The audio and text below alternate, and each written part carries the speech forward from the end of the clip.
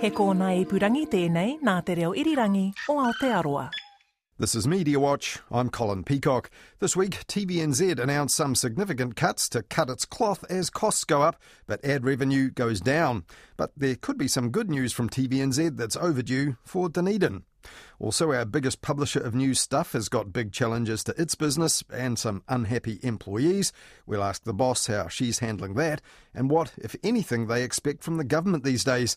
But first, the election campaign went up a gear this week as the party leaders lined up on live TV for the first time. Well, it's crunch time for Chris Hipkins, heading into the first leaders' debate of the election campaign tonight. Labour is languishing in the polls. Last week's News Hub Reid Research poll had Labour on 26.8% support, well below a resurgent National Party on 40.9%. That was Corin Dan getting Morning Report underway last Tuesday, the day of the first head-to-head Hipkins versus Luxon TV debate. In the same morning, News Talk ZB's Mike Hosking told his viewers he's hosted a few of those in the past, and this was one thing to look out for on that night. There will also be a poll tonight to set the scene. That poll will almost certainly be bad news for the government, which will almost certainly lead to the first question, something along the lines of, why are you doing so badly in the polls? But there was no new opinion poll preceding that debate. Mike Hosking was possibly thinking of the TVNZ poll due the next night. Now, as it turned out, that result wasn't any better for the Labour Party leader, but on Tuesday, Chris Hipkins told Corin Dan he was still looking forward to that first TV debate for this reason. One of the things about modern campaigns is you don't actually get very much time to talk about the issues, and it'll be a great opportunity for us to talk about the issues. But oh no, it wouldn't, according to Labour-aligned lobbyist Neil Jones on RNZ's 9 to Noon the day before. I think if anyone thinks that they're mistaken, I've been involved in debate prep for multiple leaders, and it's not some great intellectual discussion.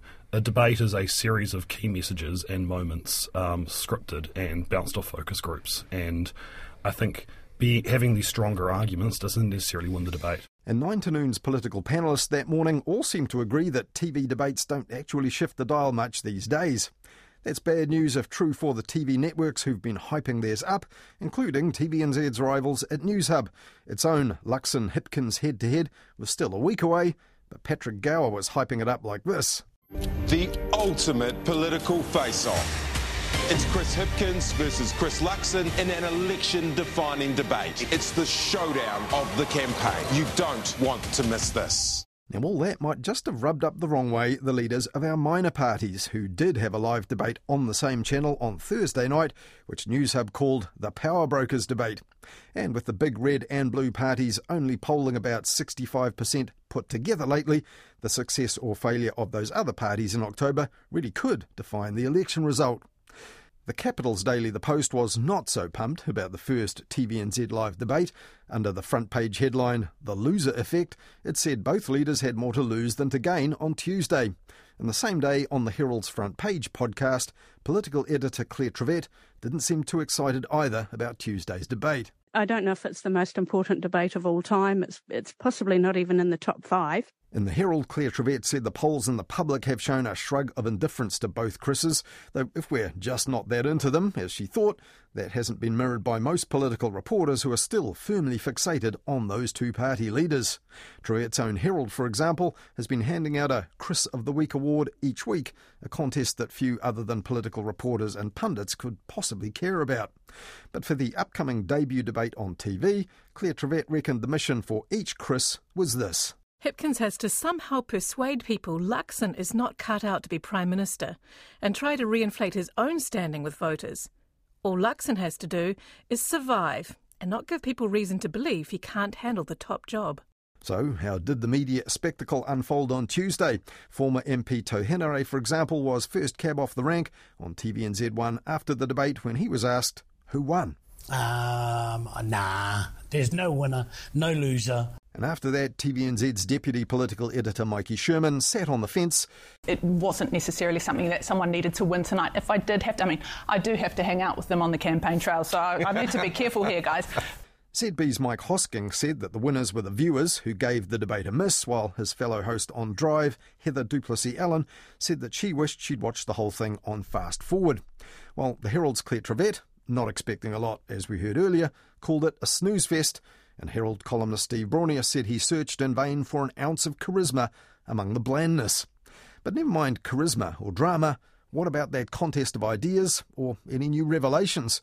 Well, there was not much there either, though Hipkins' claim to have banned fizzy drinks in schools went flat when he later had to concede that he hadn't, and Christopher Luxon sprang a surprise by announcing free lunches in schools, but next morning on Morning Report... However, Christopher Luxon told Morning Report he misspoke. What I meant by that was, the targeted approach the government has today is something we'll continue with and continue to support. Now, on TVNZ's debate, Christopher Luxon also said twice every single health outcome for Māori and non-Māori has gone backwards.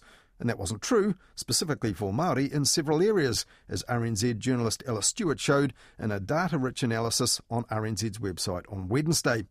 But while that went unnoticed and unreported elsewhere after the debate, one vulnerability observers were looking out for was National's data-deficient tax plan. All month, political reporters have been screeching variations of "show us your spreadsheets," including News Hub's Lloyd Burr. I see you've got a folder there on your lectern. Is that the Excel spreadsheet of your tax plan that you've printed out and ready to release? And Lloyd Burr seemed to take it personally when Christopher Luxon didn't deliver what he wanted during 20 minutes of talking to reporters that day. Cue his signature move, walking off. For the last 2 weeks, and I've watched this from afar, you walk away when we've still got questions. We've still got... John Key would have post-cab for an hour and a half. He would not. He would. He had an hour and a half, and then he'd go, all right, cheerio, folks, catch you later. Whereas you're walking... If you're going to be Prime Minister, you can't do this. Just flee to your Crown car. But Christopher Luxon could, and did. And Lloyd Burr later told News Hub at 6 Viewers he would probably keep on doing it. Yeah, he can, and I think he will, and it's going to make for a pretty long next month, isn't it? Though Christopher Luxon clamming up on this key question did give Lloyd Burr a nice line for his report from that photo op on a sheep farm, Luxon's silence among the lambs.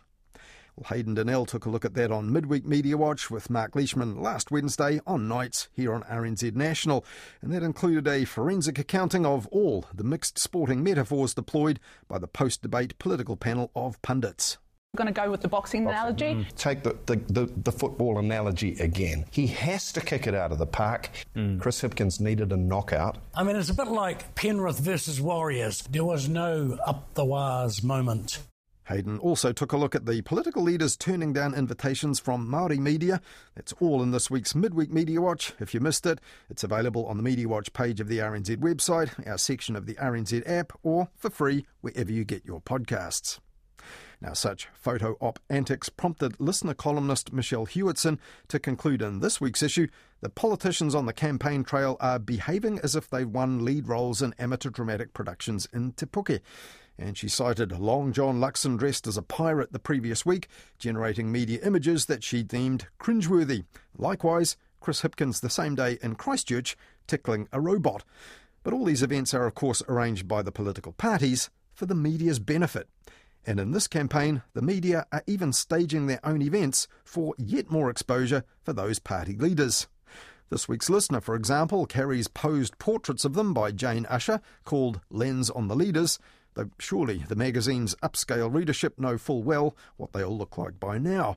And the Herald's Michael Nielsen has been playing pool with the party leaders for another campaign series in video. And RNZ's Charlotte Cook has been cooking with them on camera as well. Are you cleaning up? Yeah, probably. After all the mess this government's left. Probably cleaning up for 3 or 6 years. Clearly, many in the media didn't get Claire Trevette's memo about our limited appetite for the party leaders. Act's David Seymour there being grilled by RNZ's Cook. Now, on Thursday, David Seymour was out of the kitchen and into the pub for the News Hub Power Brokers debate, alongside other minor party leaders, Marama Davidson of the Greens, Debbie Ngarewa-Packer of Te Pāti Māori, and New Zealand First's Winston Peters. And this was a spikier outdoors affair with insults, high fives, and interjections from the beer garden audience. Calculates Rebecca, start doing your job. Winston. These are the... I'm on you, because you've got an interesting idea. Hang on a second. Oh, look, David, you've had a chance. That's enough. These are the kind of changes we... There are adults in the room. Can I just say that... And there was plenty more of what the Herald's political editor Claire Trevette called relatively cordial but robust bickering. 2 days earlier, the in-studio crowd of mostly media people was told to keep it down during the TVNZ Hipkins-Luxon debate, but this is what an election debate should look like, Claire Trevette said, when the dust had settled on News Hub's one last Thursday.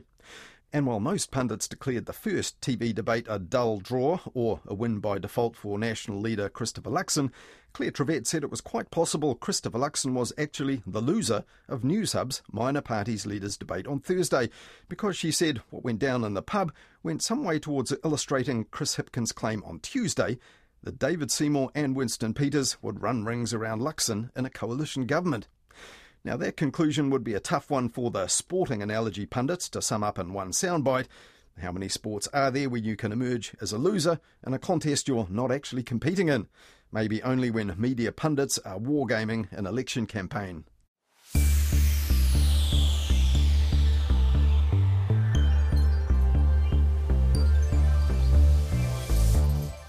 Last weekend here on Mediawatch, we heard how New Zealand's biggest publisher of news, Stuff, is joining big global names in news in protecting its content from the generative AI app ChatGPT.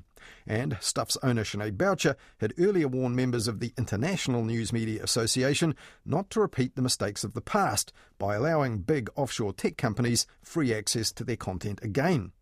The likes of Google and Facebook have made much more money out of their content online over the past 20 years than the news media outfits which actually produced the news in the first place.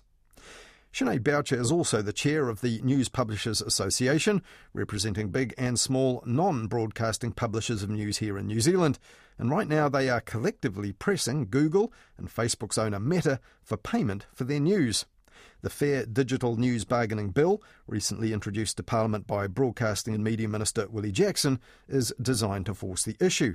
If the bill becomes law, it may also apply to those AI services like ChatGPT, Microsoft's Bing Chat and Google's Bard. But if it doesn't become law, what then? Well, we'll ask Sinead Boucher about that in a minute, and how her own company is currently coping in tight times for news media. But as we heard last week, generative AI is also a tool that news media are now using for journalism.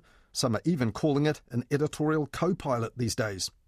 For example, when Sky TV appointed a new chief financial officer this week, the subscriber service Business Desk reported that Cara McGuigan will take up the role early next year. Business Desk's story said she has previous experience in media, telecoms and retail, and Sky's CEO, Sophie Maloney, said she was excited about McGuigan joining the team. And the author of that story was ChatGPT.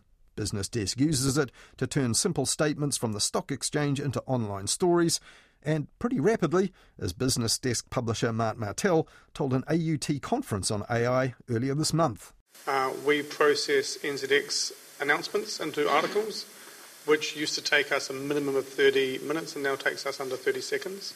Well, Business Desk is owned by the New Zealand Herald's publisher NZME, so how long before the machines are producing journalism at the Herald too, or even creating content for the company's many radio networks?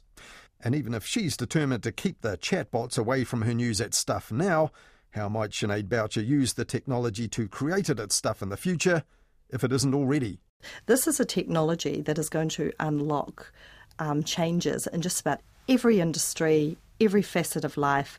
You know, it won't be too long before you and I, Colin, are able to have our own personal AI assistants, able to maybe manage some of the boring things in our lives and let us focus on the news. So everybody needs to get their head around how to harness the opportunities that are available out of the technology. At Stuff? What is it doing? I think we've taken we've instituted a really clear set of guidelines for it to be used. So we're very much at the experimentation. However we look at potentially using a tool or experimental tool, there always has to be human in the loop, that these tools can be assistants, they can assist in research, or they can assist in the creation of, graphics and things like that. They can also allow us to replace a lot of, say, repeatable internal processes with, a soft piece of software now. There's a vast array of the way we can use it. But we're also really careful that every time we plug something into, a query or something into one of these tools, all of that data goes back to that. And so we're very hyper aware of introducing any cyber risk, any leak to our data or anything into the organisation. So we're taking kind of quite careful steps.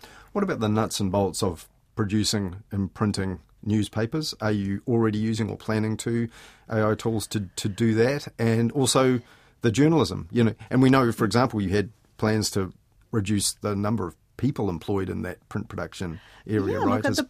So we have made a change to our print producing team recently. So the production of newspapers was still a fairly manual process, and we have a new publishing system, part of which allows, I wouldn't necessarily describe it as being in the generative AI space.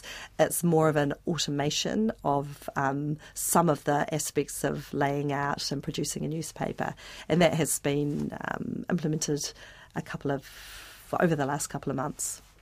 And do you see, like we heard Peter Hoare from the AUT on Mediawatch say, we hear people talk about AI now as almost a collaborative partner because it can suggest to you images, things that you might not have thought of before, and that's going beyond mere using a bit of software.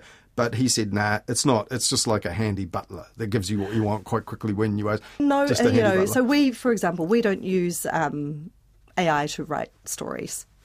For years, you have been able to, and lots of media organisations already do, use some form of machine learning or AI to produce stories out of concrete sets of data. For example, text reports based on business company results or sport results and things like that. So that's a labour-saving thing. There's no IP in that. There's no. But you that's don't generic do that. We don't do it. I wouldn't say that for any reason particularly. We just don't do it at the moment. But lots of companies do. So that's an assistant in some way because it allows the journalists to focus on stories that where human insight, human creativity, empathy, human connection, all of those things are really important. So I think you will see a lot more of that kind of thing come into news media where things that are just, basically repeatable processes based off plain data sets, not, what we would really think about as the work of journalism, the work of connecting with people, interviewing people, being curious. That's not the kind of stuff that, I don't think that's the role of working with technology. That's the role of getting out into your community and, really connecting with the people you're there to serve. And I guess there's another element where AI, these apps and the technology, generative technology, where they intersect with journalism is just, it's a challenge to report all this, right? So the likes of Bloomberg, the Financial Times overseas have dedicated AI reporters. That's the beat. That's the round. Yeah. We've seen, for example, some of the reporting of this can be a bit shoddy. There was an RNZ story, in fact, about AI will predict which of your employees might quit within 6 months. That RNZ story went right through the media because of RNZ's copy sharing. It was on Stuff, it was on whole, and it wasn't based on an awful lot. Yeah. And it really was not the headline almost everybody put on it. Is that sort of thing what we've got to be wary of as editors and readers? Look, absolutely. And look, we ourselves have, I know one of our writers in the advertising field used AI to help research a story they were produced, and it put in an error, and that wasn't picked up. It was not a terrible error, it was just a mistake. We are using these tools to help us or to help research or to do things. Then we still must make sure the human in the loop is doing their job properly and not sort of somehow just assuming everything that comes back is going to be correct. Almost quite literally every day there is a story about an AI advance, what it can do in New Zealand's news media.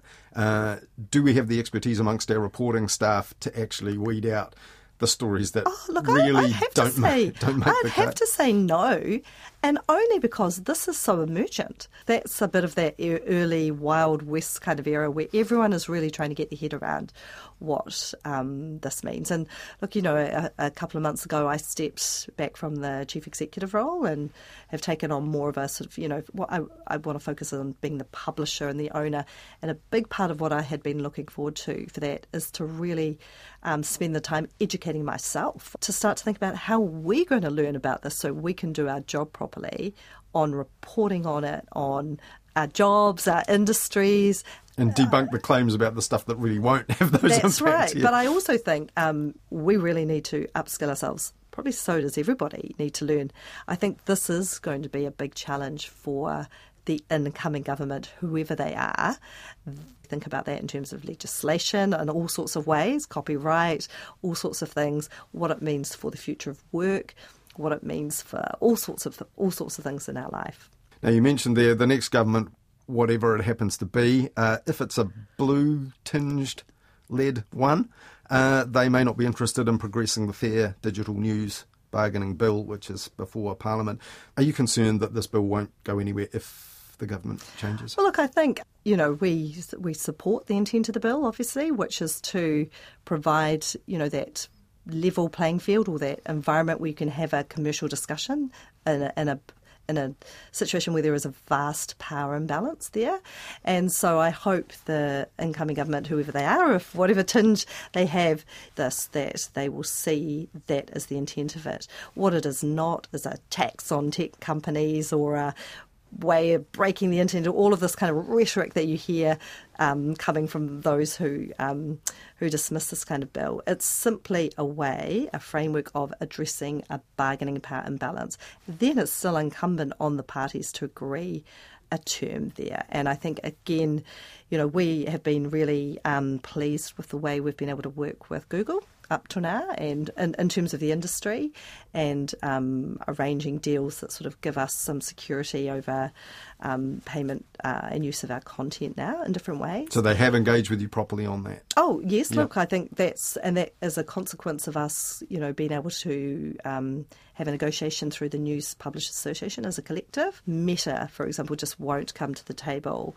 These platforms have news content on there all the time, every day, and again they grow their advertising business around that. So, and I think again, Meta is putting a huge amount of focus into its own large language models, training its own AI tools, and producing its own products. Where will that go? At OpenAI and Microsoft, again, not someone we have spoken to really in terms of content deals before, but a massive player in this space. So we need to be able to get some of these organisations to the table for these discussions, and the legislation is how we do it.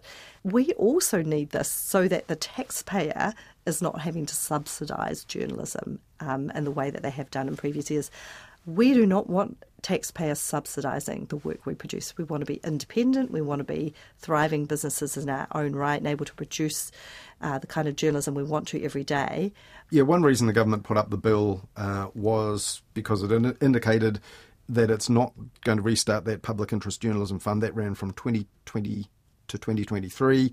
What do you think the government is obliged to do for privately owned media? Actually, I think what the government is obliged to do is to think about the trading environment for New Zealand businesses and New Zealand industries and whether it's fair. My mind goes back to late 2018. Chris Farfoy became the Minister of Broadcasting, and I think his first, you may have even been there, it was a journalism educators conference, and I was there. Right, and he had clearly been convinced there was a real threat to major news media providers, that some of them might go under, and they needed to be supported. It seemed like he was convinced, and he was comfortable with public money going to privately owned media that previously hadn't had this sort of investment. If there's a change of government, that won't exist. Do you really depend on getting revenue from these big tech platforms? I can't speak for all companies, but as part of the News Publishers Association, I'm the chair of that organisation now. This is a really material issue for all of them. Sometimes there's a sort of sense that there's something different in here because it's journalism, or that if we get a payment from a tech company, everyone should have to invest it in journalism. This is actually just a pure business and operating environment. But does that business now depend upon that stream of revenue? I think there is no black and white answer to that, because there are dozens of businesses in this country who all have different business models and different sources of revenue. But for all of them, I would say it's really material. And yes, I would say for some of it, it does depend on that. And getting those payments secured recently from Google has been transformative.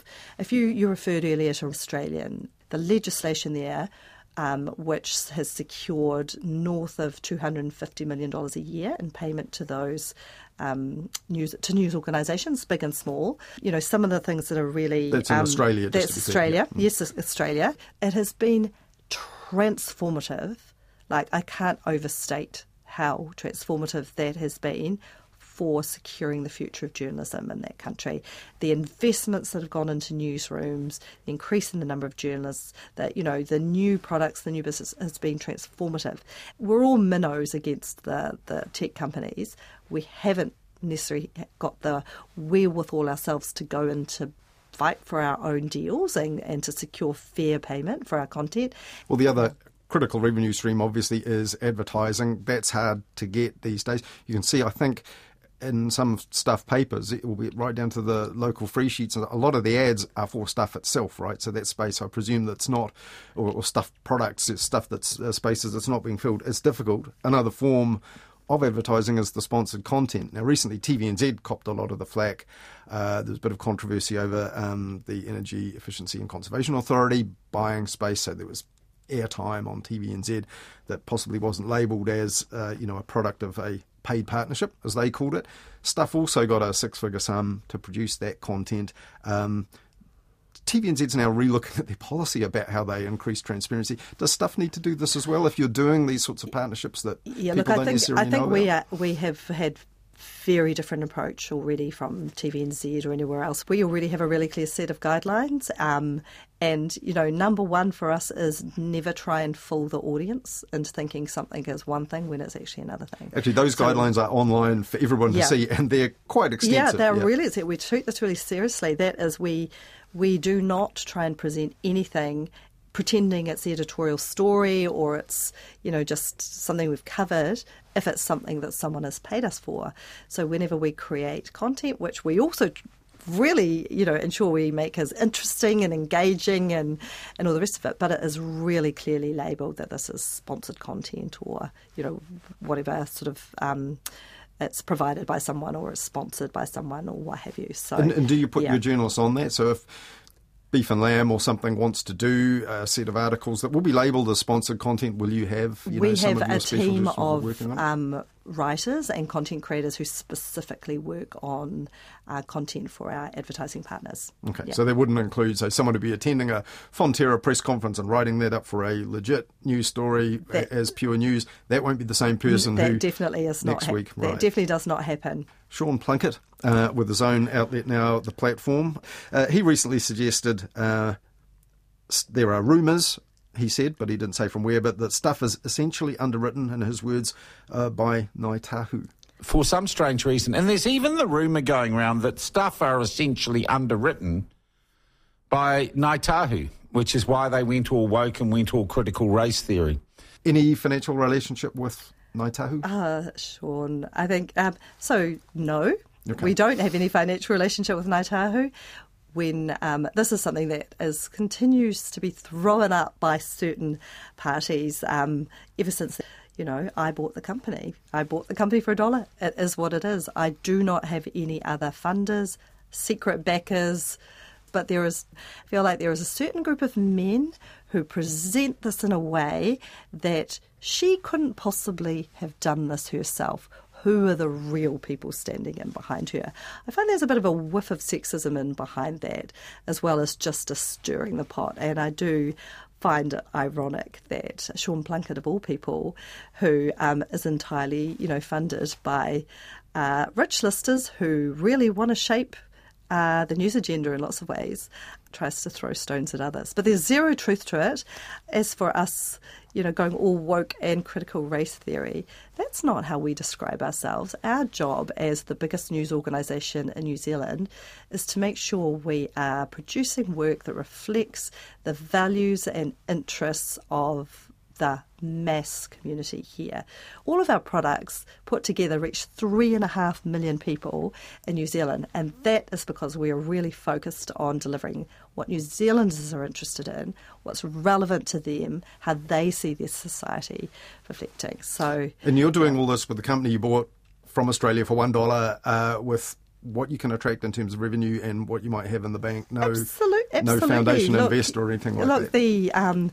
The opportunity to buy Stuff, a moment in time, it was completely unique to that specific moment where Nine bought Fairfax Media in Australia, which we were owned by. we were like the free steak knives with purchase. They had no interest in a New Zealand business or a lot of the other ones. You know, we were a tiny little business. They basically wrote off the value of us in the day they did that deal. We were always going to be divested. And then as they started to realise that it may not have been as easy as, like the NZME merger, for example, the competitive landscape wasn't such that they could easily just sell us to a competitor here. There's that, coupled with the arrival of COVID, New Zealand going into basically a hard lockdown very early. It was right at that time, wasn't it? At that time, it was because of this that they thought, oh my God, we just need to get out of New Zealand. We want to retrench everything back into Australia. We were earning our own way, we were paying our own bills, we're profitable, we weren't leaning on the mothership for anything. But it was just for them. We don't know what's going to happen in this pandemic. Let's just get out of there before it turns to custard in New Zealand, which I think they really believed was what was going to happen as a result of the hard lockdown we went in. So here we are 3.5 years later. Yeah, well, 3.5 years later, you are still the owner, the boss. Myself and 10% of the company has been put into the staff trust. You've had to make difficult decisions in that time. I remember last year doing interviews about deep unhappiness, some of the staff. There was even walking off the job at some point. You have had to cut some jobs and shrink the way, or some of the regional newsrooms, the way news is gathered. And some people do tell us there is anxiety, there is worry amongst particularly the journalists, the news part of the business, about the future. And do you have the staff on side for what you're doing with this new 4 executive tier with you as publisher that you're taking into the future?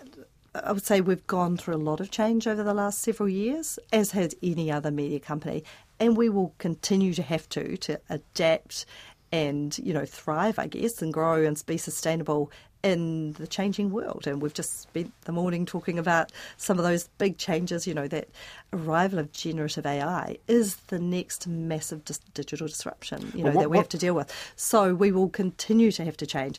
Of course, that is really unsettling for people in the business, and we always do our best to try and be really transparent about what we're doing and why we're doing it. We also are really transparent about the fact that we are not going to stay the same. We can't stay the same. No business can stay the same. I think that sort of nervousness, you would probably find that in all of the media companies here at the moment. Perhaps not Radio New Zealand, which doesn't have that same commercial operating view, but everybody is making some form of change, whether it's to adapt to what's a pretty tough market out there at the moment, or to start to think about how we're going to have to harness technology or really adapt what we're doing to meet the sort of changing needs of customers. But what they specifically tell us about stuff, because I accept what you're saying, all media companies changing and tech is driving that and all of that, but what they specifically say is that the company's top brass have talked about the importance of news and content and local journalism particularly a lot in public, but in the company they don't feel like it's the top priority in the way that decisions are made. I would completely disagree with that. And look, I think there is always, I don't want to diminish how people are feeling. I think any period of change, especially in a tough market, is really unsettling for people when their livelihoods and their careers and everything are bound up in that. I've been through all of those cycles myself as a journalist. It has been journalism and media for the last 25 years has been in some sort of cycle or other like that. But, if you think about, we have organised ourselves into Stuff Digital, which is stuff.co.nz and Nably, and our masthead publishing. That's all of our news mastheads, the subscriber products. Those businesses are headed by journalists. Journalism is what we do. It's our purpose. It's what we think about, talk about every day. But nobody can ignore the realities of a changing market, changing consumer needs, all of those things. I think what we say to the journalists is, the best thing you can do is really pay attention yourselves to what your customers really need and want from us. And as long as we're doing a really good job with that, we have the best possible chance. But we will continue to change. We will need to continue to change. What some of them are literally saying is things like, somehow the Simon Bridges podcast seems to me more important than viability of regional and staffing of regional news organisations, things like that. I think that is a really odd comparison to make. We have an audio division into our business. I'm sure don't have to tell you, Colin, how popular audio and podcasts are with readers. And for us, it's great. We have the scale, huge digital audience and a huge print audience. And so, yes, we've got Simon Bridges, who is a masterful interviewer, I should say, and does incredible podcasts. We also have podcasts created by our own journalists. Some of those have been not only number one in New Zealand, but number one in the Apple Store around the world. The Commune, Black Hands, all these, they are created by our journalists doing investigative work. It's mischievous to try and say it's one thing or the other. We are always trying to adapt to what consumers want. It's not we're doing regions or we're doing audio. We are wanting to serve people with great journalism content in whatever formats, wherever they are. But we also have to realise that consumer wants and needs changing too, so we have to adapt to produce our work while there's a demand for it. That was Sinead Boucher, the Executive Chair and Publisher of our biggest publisher of news, Stuff.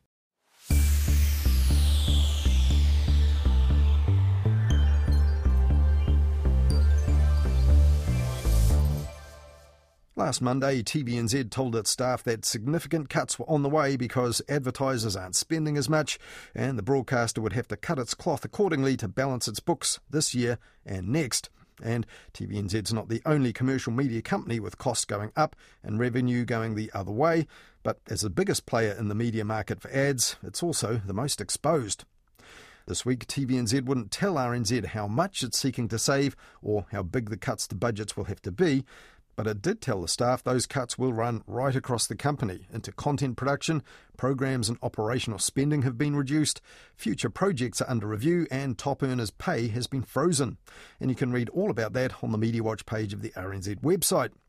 Now, at TVNZ, some recruitment is also being frozen or deferred as part of this cost-saving plan, and that could be a worry for Dunedin. Back in 2015, TVNZ decided not to replace the long-serving Dunedin reporter Megan Martin, prompting howls of outrage from mayors around the Otago region. They reckoned their huge and important part of the country could virtually vanish from TVNZ's national news, and it prompted a rethink, after which TVNZ retained a part-time reporting role and one for a camera operator in Dunedin. But NewsHub then closed its bureau, laying off reporter Dave Gooselink 2 years ago, and in April this year, TVNZ's current Dunedin reporter Maddie Lloyd left to join a PR firm in Christchurch. Now at that time, Stuff reporter in Dunedin Hamish McNeely asked TVNZ what was the plan to replace Maddie Lloyd, and he got this response from TVNZ. We're looking at what resource we'll add to this bureau and will announce any appointments when they've been made. In the meantime, Dunedin will be supported by our Queenstown and Christchurch reporters. Well, that's not ideal, clearly, as both places are not exactly just down the road. Now, 5 months on from that, no appointment has yet been made for TVNZ in Dunedin, and in his recent Substack newsletter, Hamish McNeely looked back at the Dunedin news that had been reported on the onenews.co.nz website in recent months, and he found there wasn't much of it. For example, when Dunedin's Deputy Mayor quit the role late one night last week, it got a brief mention on TVNZ's breakfast show the next day. Dunedin's Deputy Mayor has reportedly resigned, citing difficulties working with the Mayor. Sophie Barker was appointed the role by Mayor Jules Radich in October, after first becoming a councillor in 2019. It's understood she's resigned, saying a breach of a confidential council meeting last month was, quote, the final straw. But there was no reporter on breakfast to talk about that, and then nothing at all about that story on One News at 6 that night. So, does the TVNZ recruitment pause announced earlier this week mean that Dunedin will remain a TVNZ news black spot? Well, apparently not. This week, TVNZ finally advertised for a permanent, full-time video journalist in Dunedin to report on news stories from the city and the surrounding region. Now, among the expected attributes for the journalist listed in the job description are the desired tertiary journalism qualification, which is pretty standard these days, but candidates are also required to develop and effectively contribute to ongoing cost-saving initiatives. Not what most journalists train for, but a sign of the times these days in our media. Well, that's all we have for you on the media this weekend, but we'll be back with more on the media after the 10 p.m. news next Wednesday night with Midweek Media Watch on nights, and then back again at the same time next weekend, here with more Media Watch on RNZ National.